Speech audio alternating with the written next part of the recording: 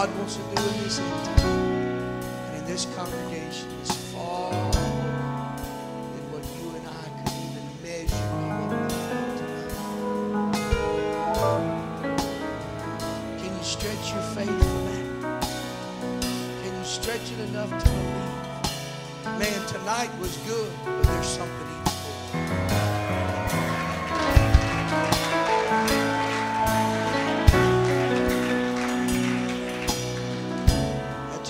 Smith, I got the feeling it coming in.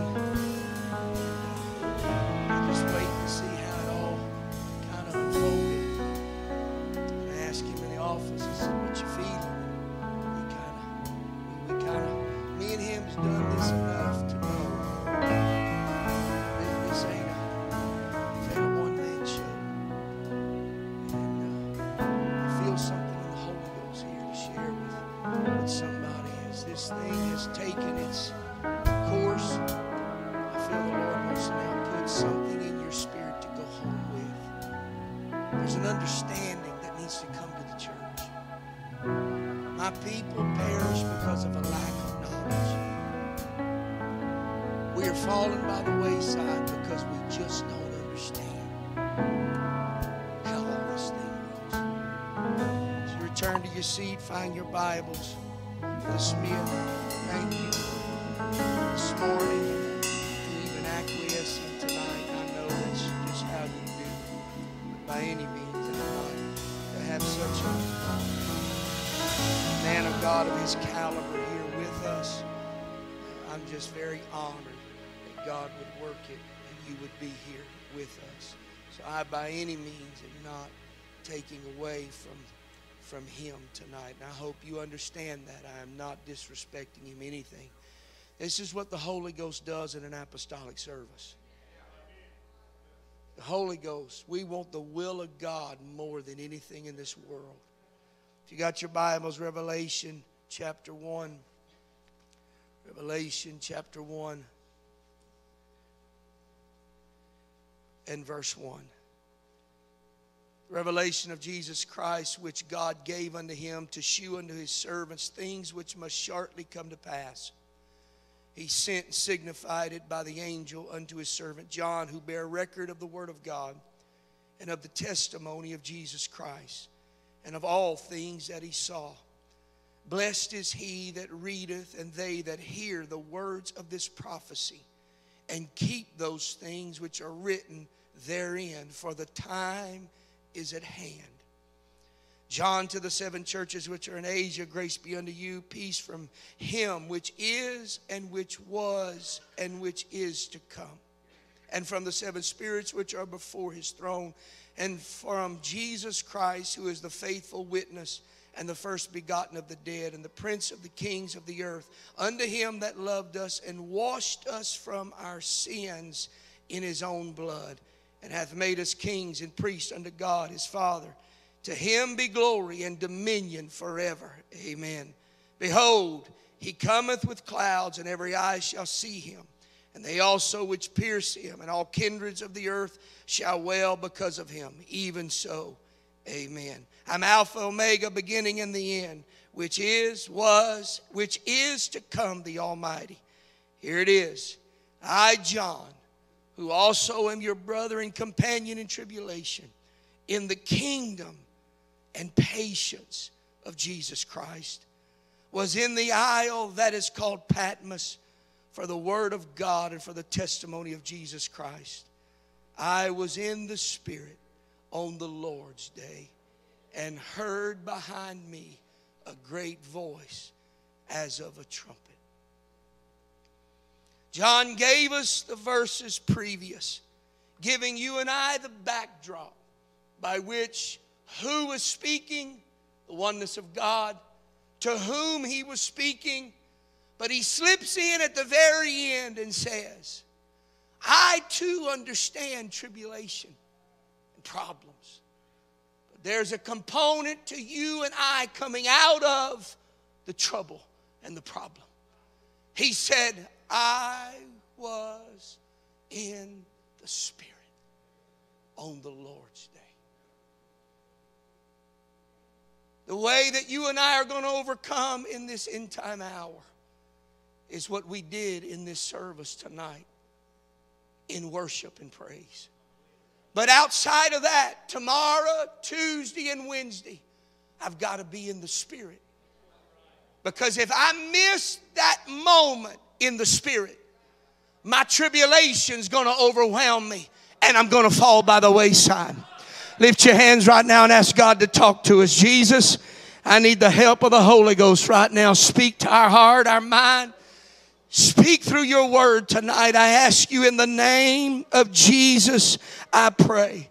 In Jesus' name we pray. God bless you. You may be seated.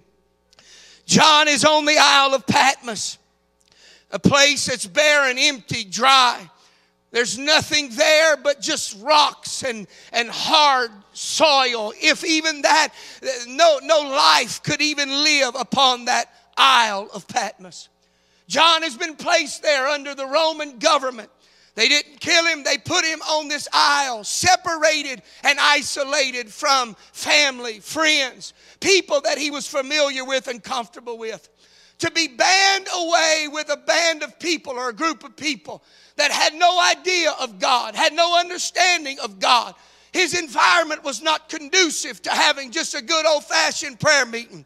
It wasn't conducive to an apostolic service like you and I have had here tonight. It wasn't conducive to things that would lend to the fact that God is here or God's in the midst of this Isle of Patmos. I feel so separated. I feel so alone. I feel alone and away from everybody else. But God had an answer for John. He understood one key component. I've got to find God regardless of where I am. I've got to understand how the flow of His Spirit flows.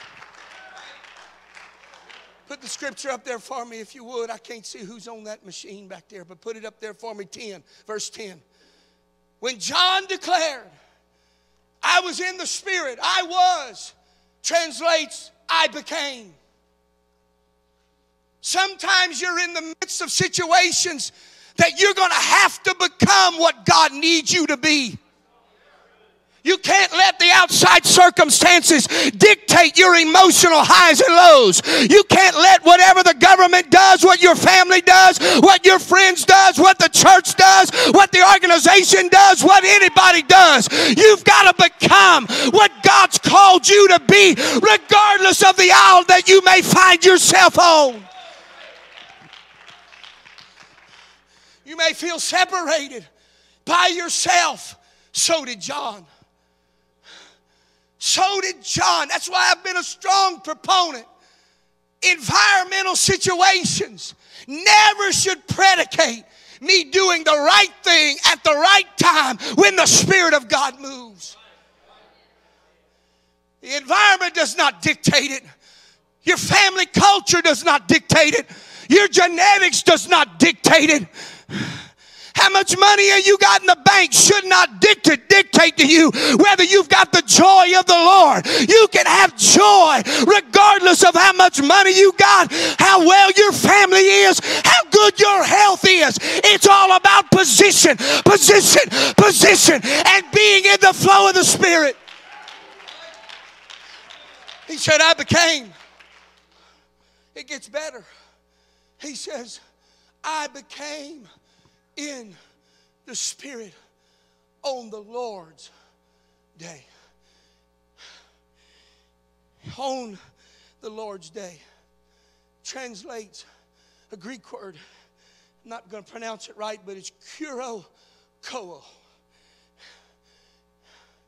And what it means, it's only used 2 times in the New Testament. One time right here on the Lord's day. The second time, and the reason I felt this so strong, we just came out of communion as a church last Sunday. And if you remember the Wednesday before that, I talked about the abiding presence of God within you and I. The other place that the word is used is in 1 Corinthians, where it talks about the Lord's Supper. 2 places. And it means pertaining or pertaineth to the Lord. One even goes deeper than just pertaining to. It's where they get the understanding in the word imperial. And an emperor is imperial synonymous. And what it meant many times was that as the emperor came, the imperial magistrates of the kingdom, as he began to come to the people, he was bearing out of his treasury treasures for the people. Y'all ain't with me. What John is trying to say, when you get in the Spirit and do that which pertaineth to the Lord, the emperor shows up, the King of Kings shows up, and he's bearing treasures and gifts and things for his people. There's revelation that the church has never heard yet. There's relationship in God that we've never experienced yet. And it's all about you and I, that we get in the Spirit on the Lord's day. It's not just one day, it's every day. It's not just one day. Many of the early Christian writers took this verse and they began to incorporate early Christian writings, and they began to adapt it to as the first day of the week, the first day of the month, a day of rest. It eventually incorporated into the Lord's Day and a Sabbath, but it never started like that. I got to point to that because those Jews began to incorporate the Sabbath, and I understand it, and it was under the law. But you got to understand the principle behind it. What he was trying to say is you can follow tradition, you can follow things methodically, you can kind of just go through the motions and never be in the Spirit. Let me bring it down where we are. We can come to church and never be in the Spirit. I can go to prayer and never be in the Spirit. I can live for God and never be in the Spirit. But God is calling his church to flow in the Spirit, and that which pertaineth to him is the entranceway by which you flow. Before you make that decision, have you asked the Lord? I got a little revelation driving my car the other day. Small foxes spoil the vine. And we've quoted that so many times that it had to do with sin. And you can preach it that way if you want. That's good. It preaches real good. But I got a little better understanding, Brother Bush, now. It's not so much the small things that spoil the vine. It's decisions. Small decisions today are going to affect your harvest tomorrow. If I make the wrong decision today, and we're living with a harvest now, and we're trying to preach them out of a dead vineyard, a dead harvest field, a fruitless place, and God really is trying to show you and I, you can change it today. If you and I make the right decisions now, the small foxes won't spoil the vine, and there's a harvest. Well, I'll just go ahead and go to church. I'll just go ahead and come. I'm glad we come. And we're here. But God would rather me be here and do that which pertaineth to him, like we did in the beginning of this service. It was all about him. It wasn't about the song. It was good songs, but it wasn't about that song. Somewhere in this service, somebody got an understanding. I've got to become in the Spirit that which pertaineth to the Lord. I've got to become the evening sacrifice. I've got to become the fruit of my lips is the praise that he's. I've got to give him what he's want. If I'll do what's pertaining to him, God's going to open the heavens, and God's going to bring to you and I whatever resources we need, whatever finances you need, whatever peace you need. God will bring it to you and I, if I'm in the Spirit. Here's John. Nobody patting him on the back. Nobody amening him. Come on, folks. Let's just get real honest, Brother Butch. What I'm talking about is by yourself. I thank God for everything that happens in a service like this, but how much of it is we're piggybacking off of somebody else's praise? I don't want to piggyback off your praise. I got my own praise I want to give him.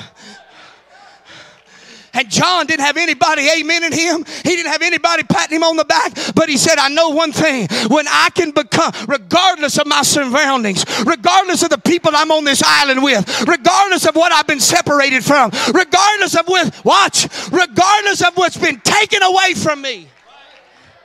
How many of you have lost kids? How many of you have lost family members? How many of you have lost jobs? How many of you have lost the finances? You've lost your peace. You've lost your joy. But God's declaring to you and I, you can get it back if you can find a position to get in the Spirit.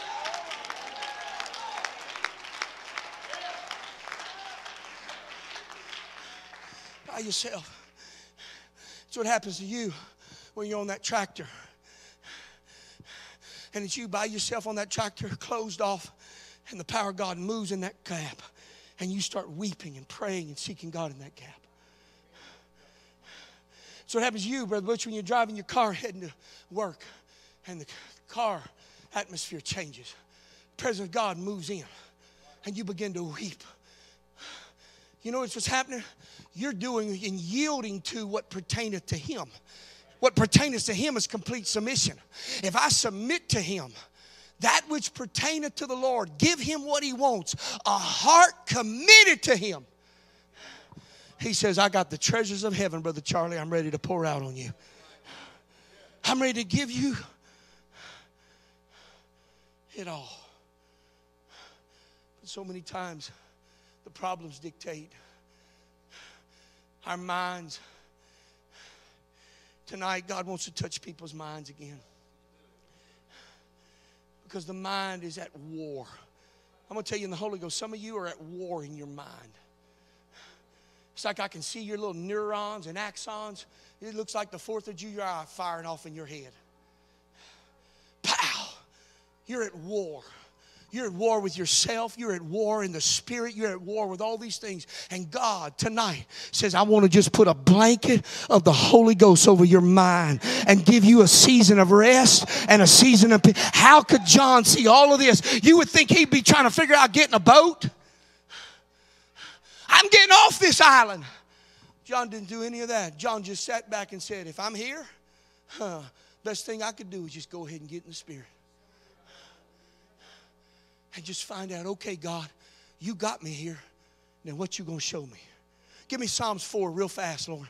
Psalms 4 verse 1 real fast. We'll go 1, 2, 3, 4, 5, and 6 and I'm done. Musicians, y'all get ready. I'm sharp. Psalms 4, 1. Hear me, O God, when I call. Oh God, thy righteous, here it is. Thou hast enlarged me. You know what the word enlarge means? This is the part we hate. It means grow. You made me grow. Watch. Wait.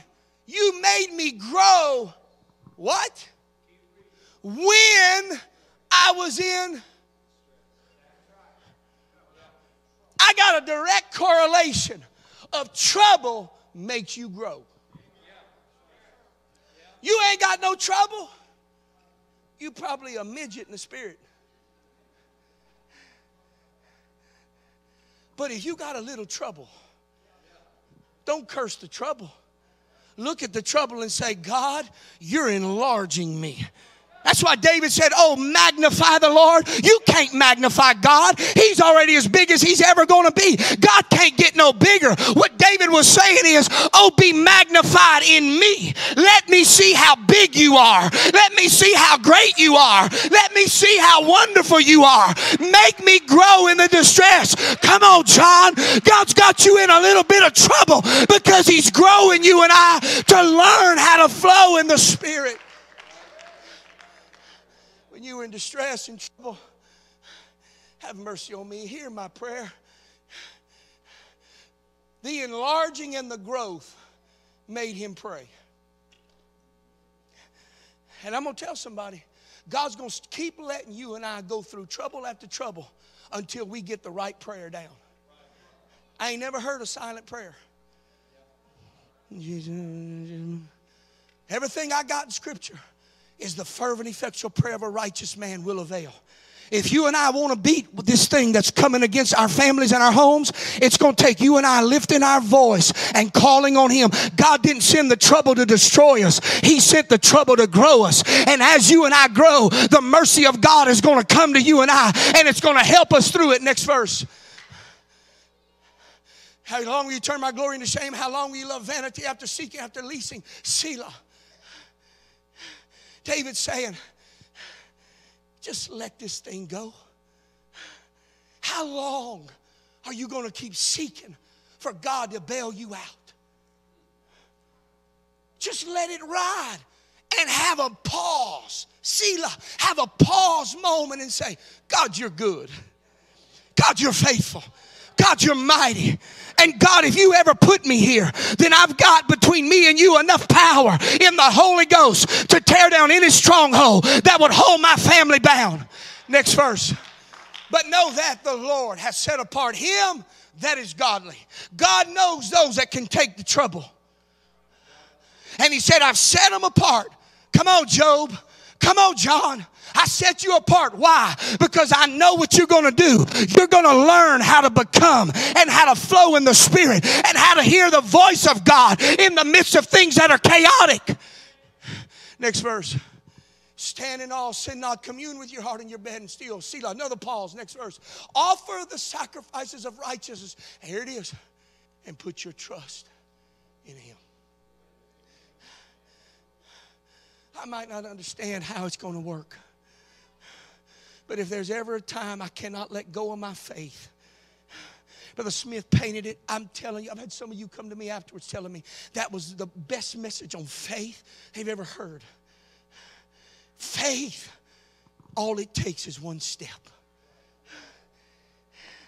A move, Brother Roger, into something that's unfamiliar. It's like he come to me this morning, and like Brother Fontenot, you said about the glory. These kids are wanting to know about the glory. God is wanting to visit us with His glory. But before His glory comes, He's got to know, can I trust you with trouble? Can I trust you with the trouble and understand? You say, well, my God, I've been in trouble for 30 years. Guess what? You may be in it for another 30 years. But the good news is mercy's going to come to you and I. And I'm going to grow in things that I've never grown in before. I'm going to get closer to God in the midst of it all. Stand with me. I'm done. John didn't lose heart. John didn't give up. It's kind of like, I love Mary and Martha. Mary and Martha. Oh, Martha's so busy about getting the job done that she could not decipher when it was time to stop and worship and get in the Spirit. She couldn't decipher it. She had been so programmed like a robot that she missed a moment to sit at the feet of Jesus. If the writer bears out this word in communion, and Jesus, Paul quoting Jesus, this is my body, this is my blood, do this in remembrance of me. If you do it unworthily, do it unto the Lord, is what he's saying. That which pertaineth. Because there's something that happens when we do communion. Just like there's something that happens when you go through trouble and problems. There's a direct correlation, in what God is trying to take us to in this end time is His abiding presence in you and I got to qualify it. Just having the Holy Ghost doesn't mean He abides. Having the Holy Ghost is just the precursor that gets you and I closer to Him, that He would abide in us consistently. Is there anybody other than me here tonight? I want to position myself better than I've ever done before.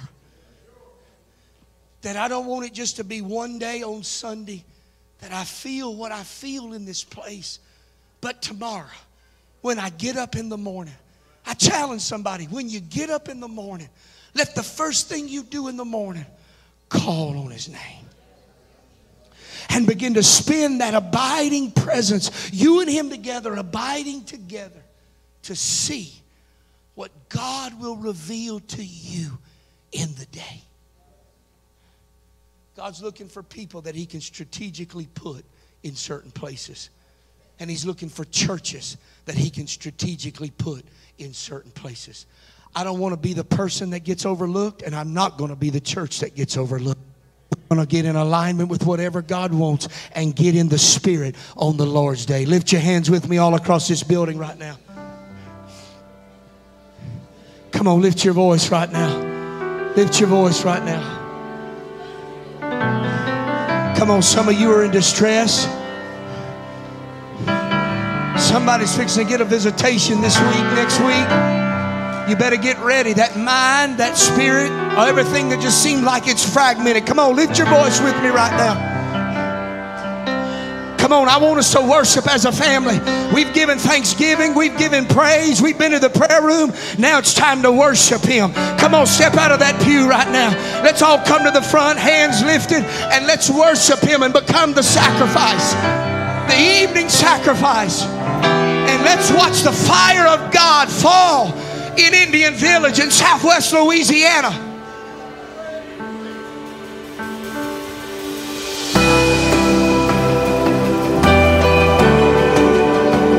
Come on, lift your voice right now. Come on, it's still early. Lift your voice across this building and begin to worship him. Why don't somebody get in the Spirit right now? What do you mean? I yield my heart.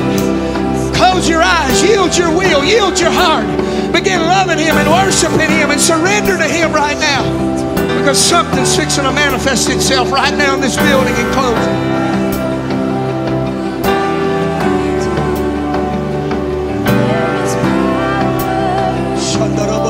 Hunger is the only response here tonight.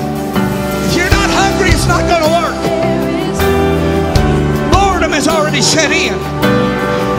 But God's looking for a church that's hungry, that says, I want to go beyond just the norm. I want to have an encounter with him in prayer that my whole life changes. If that book closed with John being in the Spirit, you and I, our admonition is, I've got to close being in the Spirit.